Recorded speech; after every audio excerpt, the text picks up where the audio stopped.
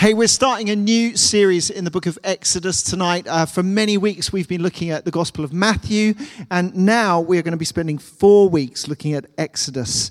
And if you've got a Bible or if it's on your phone, please do turn to Exodus chapter 3 and chapter 4.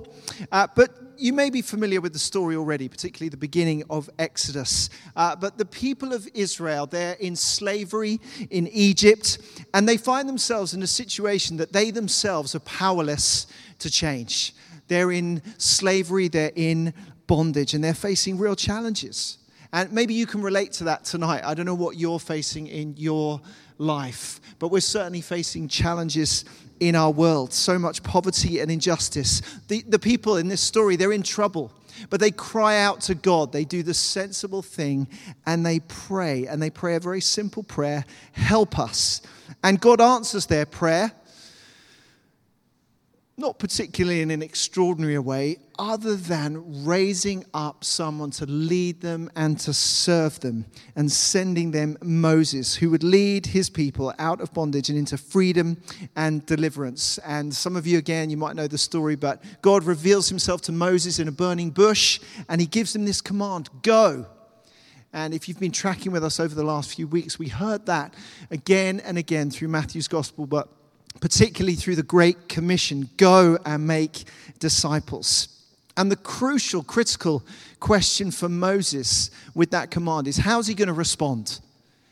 How do we respond when God calls us? That is a crucial question for each one of us. So let's start Exodus chapter 3, verses 10 to 14 initially. God said, "So now go. I am sending you to Pharaoh to bring my people, the Israelites, out of Egypt." But Moses said to God, "Who am I that I should go to Pharaoh and bring the Israelites out of Egypt?" And God said, "I will be with you. And this will be the sign to you, that it is I who have sent you. When you have brought the people out of Egypt, you will worship God on this mountain." Moses said to God, "Suppose I go to the Israelites and say to them, 'The God of your fathers has sent me to you,' and they ask me, 'What is his name?' Then what shall I tell them?" God said to Moses, "I am who I am. This is what you are to say to the Israelites: 'I am has sent me to you.'" And then we jump across to Exodus 4, 1 to 5, and then 10 to 17. Moses answered, "But what if they do not believe me or listen to me and say, 'The Lord did not appear to you'?" Then the Lord said to him, "What is that in your hand?" "A staff," he replied. The Lord said, "Throw it on the ground." Moses threw it on the ground, and it became a snake, and he ran from it. Then the Lord said to him, "Reach out your hand and take it by the tail."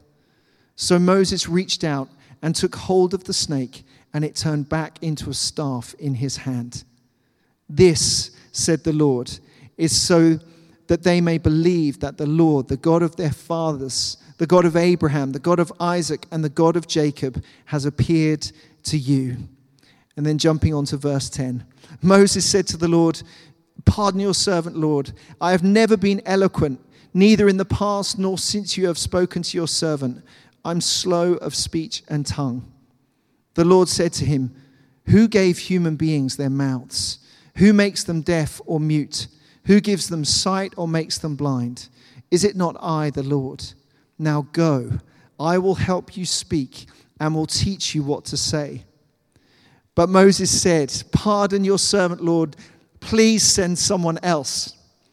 Then the Lord's anger burned again against Moses, and he said, "What about your brother Aaron, the Levite? I know he can speak well. He's already on his way to meet you, and he will be glad to see you. You shall speak to him and put words in his mouth. I will help both of you speak and will teach you what to do. He will speak to the people for you, and it will be as if he were your mouth and as if you were God to him. But take this staff in your hand so that you can perform the signs with it." How many people watched the coronation yesterday?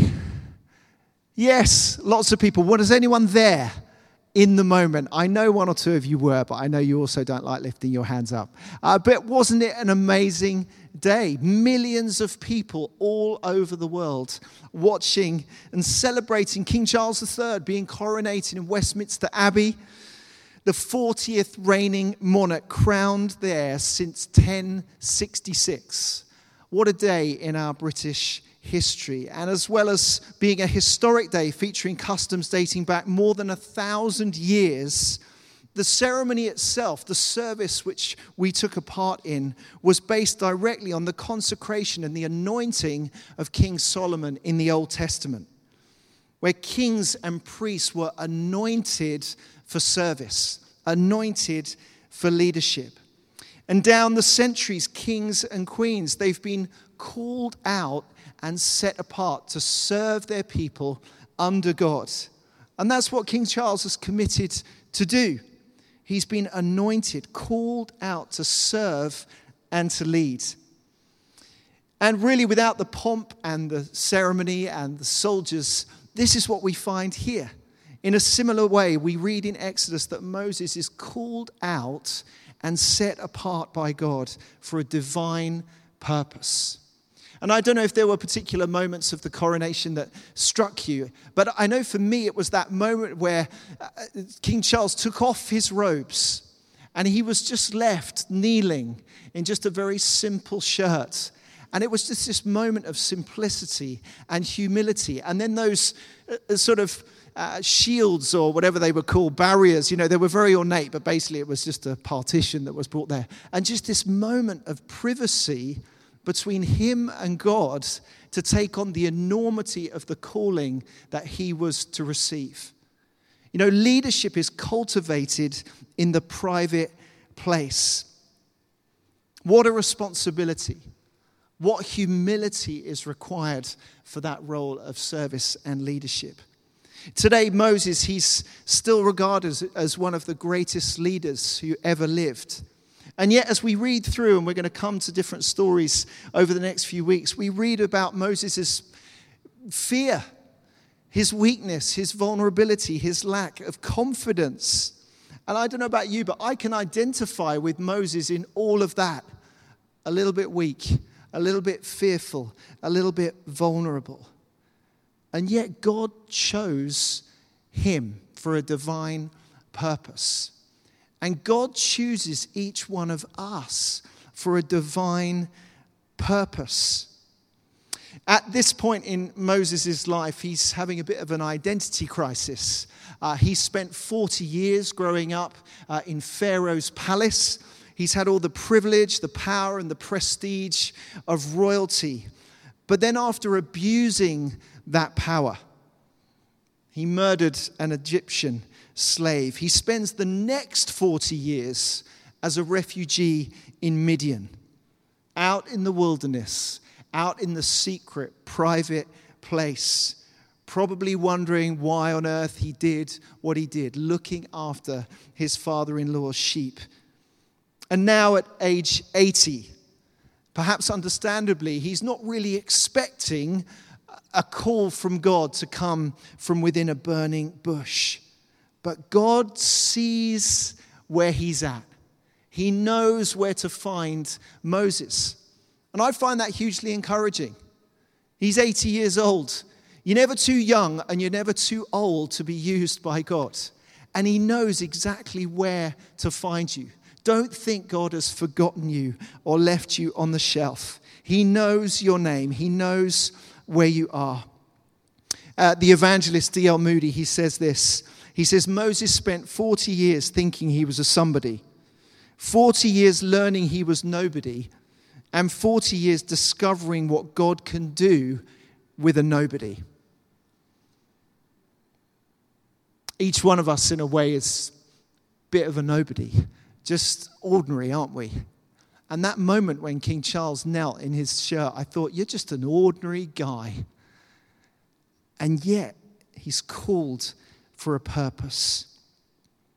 I think there might be someone here today, and it's almost like not through me speaking, but this moment of you being in church, it's almost like that burning bush moment. Maybe God is trying to get your attention again. My encouragement to you today, don't miss that moment when God calls you. Because in that moment, each one of us needs to decide. We've got a choice to make. How are we going to respond to God's call? Do we ignore it and turn the other way? There's a few people in the Bible who did that. Jonah, for a start. Or do we say yes, like Moses did? He said, "Here I am." I think what we see in this story, Moses, he's a pretty reluctant leader. I feel like a reluctant leader so much of the time. A bit shy, haven't got it all together. And particularly in these days, there's so much pressure and responsibility in the leadership space, in the cancel culture that we're living in, the complexity of the terrain in which we're leading in. And I know many of you are facing that and experiencing that as well, maybe in your workplaces, the roles that you're in. It can be tempting to try and avoid responsibility altogether. Our reluctance pushes through.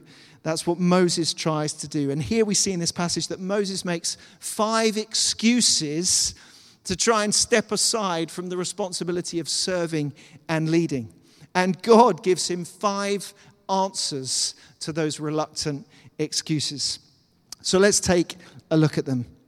The first one is Moses says, "You've got the wrong person." In verse 10, God's calling comes. "So now go, I'm sending you to Pharaoh to bring my people, the Israelites, out of Egypt." But Moses says, "Who am I that I should go?" In other words, what have I got to offer? Moses is like, look at my background. Look at where I've come from. I haven't got anything. I was abandoned as a child. I've made some serious mistakes. And he had. Moral failure. Moses had killed someone. That's quite extreme, but there may be things that in our past, mistakes that we've made, that might make us think that God could never use us, or he wouldn't ever want to use us again. Maybe you feel like that tonight. Maybe you feel like I'm not good enough. I'm not worthy enough for what God might want me to do, or I'm not holy enough. But God is calling you to lead in some way, to step up, to take responsibility. Leadership is just influence, and leadership matters. God's answer in verse 12 to Moses' objection is, "I will be with you." Whatever we feel about ourselves, he says, "I will be with you." Isn't that such a relief? It's actually not about us. It's all about him. I remember when I sensed a call to ordination. Certainly wasn't clear. It was the last thing I thought I would ever do, really. I was working in the church, but the thought of being ordained in the Church of England, clerical collar and all, I can't even bring myself to wear it now. But I knew that God was calling me to the church, and ultimately to the Church of England. And as I've stepped into that calling, I've discovered, even though I try and bring what I've got, it's actually nothing to do with me. Most of what happens is by accident. It's all about him. The second excuse that Moses gives is, "I'm not ready yet." In verse 13, he says, "What shall I tell them?" In other words, I'm not ready yet. They might reject me. It's not the right time. And again, I don't know about you, but it's so easy to put things off. It's so easy to think, I'll do that thing maybe when I've finished university, or when I finish this job, or when the kids have grown up, or when things aren't quite so busy. But the truth is, the slower day never comes. And I think most of the people who've stepped up to lead, all they've done is they've just managed to push through all the other stuff that they've got to do. Now is the time. If not us, then who? If not now, then when? Maybe you're new to church. Maybe you're new to faith. And you're thinking, I don't think this is quite the right time. But God is calling you today. Maybe you've been, like my mum and dad, faithfully serving and leading for years and years and years. And maybe you just think, I think I'm through it. I can put my feet up. God is calling you, still calling you to serve him. It's interesting, I think, that in this moment, God doesn't give Moses a motivational speech. That's what I would have liked. I would have loved God to have said something like, no, you can do it. You got everything you need. No, don't worry about it. You got all the skills. You got a great beard. He doesn't do any of that. He just says, I am who I am. It's about me. And I think if we're to serve and to lead, really we need to consider those two questions. Who am I and who is God? Who am I? My identity. Who is God? His identity. Because when we know whose we are, we know who we are. Our identity is formed as we have a fresh understanding and revelation of his identity. The third excuse. Moses says, what if I fail? Chapter 4, verse 1. He says, what if they don't believe me or listen to me? In other words, what if it doesn't work? Like many of us, Moses had a massive fear of failure. What if it just doesn't turn out how I expect it to? But the simple truth is that no great success was ever achieved without failure. Even moral failure, like Moses, or maybe failed attempts. I think about Edison's 10,000 attempts to create the light bulb, or Dyson's 5,126 attempts to create a bagless vacuum cleaner. We're all grateful for light bulbs. We're all grateful that Edison failed quite a few times. But it's hard for us, isn't it, when we fear failure. But the important thing is that we fail fast, that we learn from it, particularly when we make mistakes morally or in our own lives, to humbly turn back to God. And it's in those moments that failure can unlock our future. I like what one person said, failure should be our teacher, not our undertaker. And that's why great leadership requires great humility. To be in accountable relationships, to be honest about stuff in our lives. When we do that, by God's grace, he can use us through any circumstance. He turns all things for good for those who love him. In this story, God says to Moses in verse 2, he asks him a question. He says, well, what's in your hand? You're fearing failure, but what's in your hand? And Moses shows him his staff, and God asks him to lay it down. So he throws it down on the ground. Now you might be thinking, well, what good is a staff? What's the point of that? Some theologians, they've suggested that Moses' staff, it represents three different things. His identity, Moses was a shepherd. His influence, it was how he would influence the sheep, how he would protect the sheep in the field. And his income, his staff represented his livelihood. And what we see is that when Moses laid his staff down, it comes alive. In verse 3, Moses threw it on the ground and it became a snake. But when he picks it up again, it just becomes a wooden staff. And I think the point is this.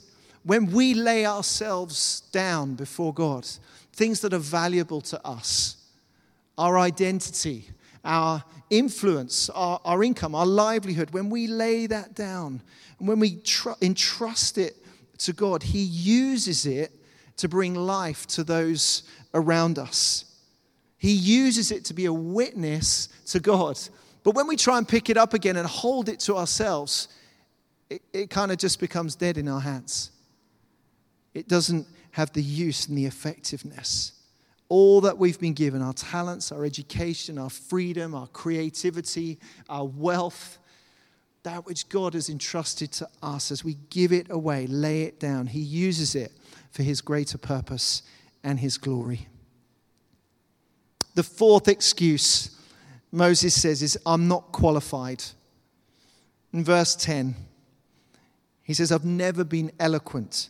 I'm slow of speech. Again, he's basically saying, I can't do this. I haven't got the skills. I haven't got what it takes. I'm not a good communicator. I'm not very good at public speaking. I'll let you into a secret. Emily and I, every time we have to get up on this stage, the days running up to us speaking or preaching, we always just go to one another, I can't do it. I can't do it. I haven't got anything to say. And you might be thinking, you're right. You can't do it. But nevertheless, God's called us to take this responsibility. For good or for ill, I'm really sorry. And we come with all of our weakness and in humility. And what I'm learning more and more is that when we choose to just lay down what we've got and just simply give what we sense he's giving us, then he uses it and he multiplies it. I love what the Apostle Paul says. He says, my grace is sufficient for you. It's sufficient for you. My power is made perfect in your weakness. And really that's the best place to be, just weak, and because he gets all the glory. We don't want to put the attention onto ourselves. I love what John says. He says, you must increase and we must decrease. When we're aware of our weaknesses and our vulnerability, he's the one who gets the glory. I love God's response to Moses.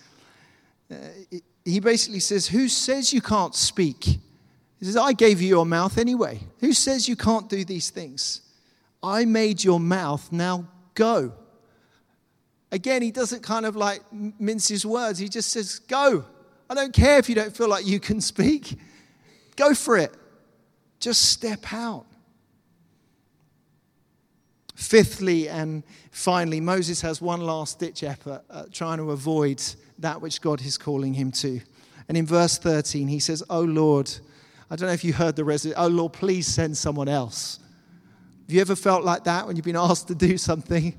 Please send someone else, God, not me. I know so many of you have stepped out and done amazing things following God's call. And maybe in that moment you felt like that as well. Oh, Lord, please send somebody else. And in terms of roles and leadership responsibilities in serving, even say in a church like this, it can be quite tempting to think, oh, someone else will do it. Lord, please send somebody else to help with the kids. Please send somebody else to be on the hosting team, or please send somebody else to do evangelism and mission or whatever it might be. But God's calling us for this divine purpose. And he responds to Moses. I mean, he's a bit cross. He's a bit cross in this moment. He's sort of a bit more than frustrated. It says his anger burned against him. I mean, it's pretty serious stuff. And yet he responds gently and patiently. He says, I will help you. I'll teach you what to do. I want you to go. I'm calling you out.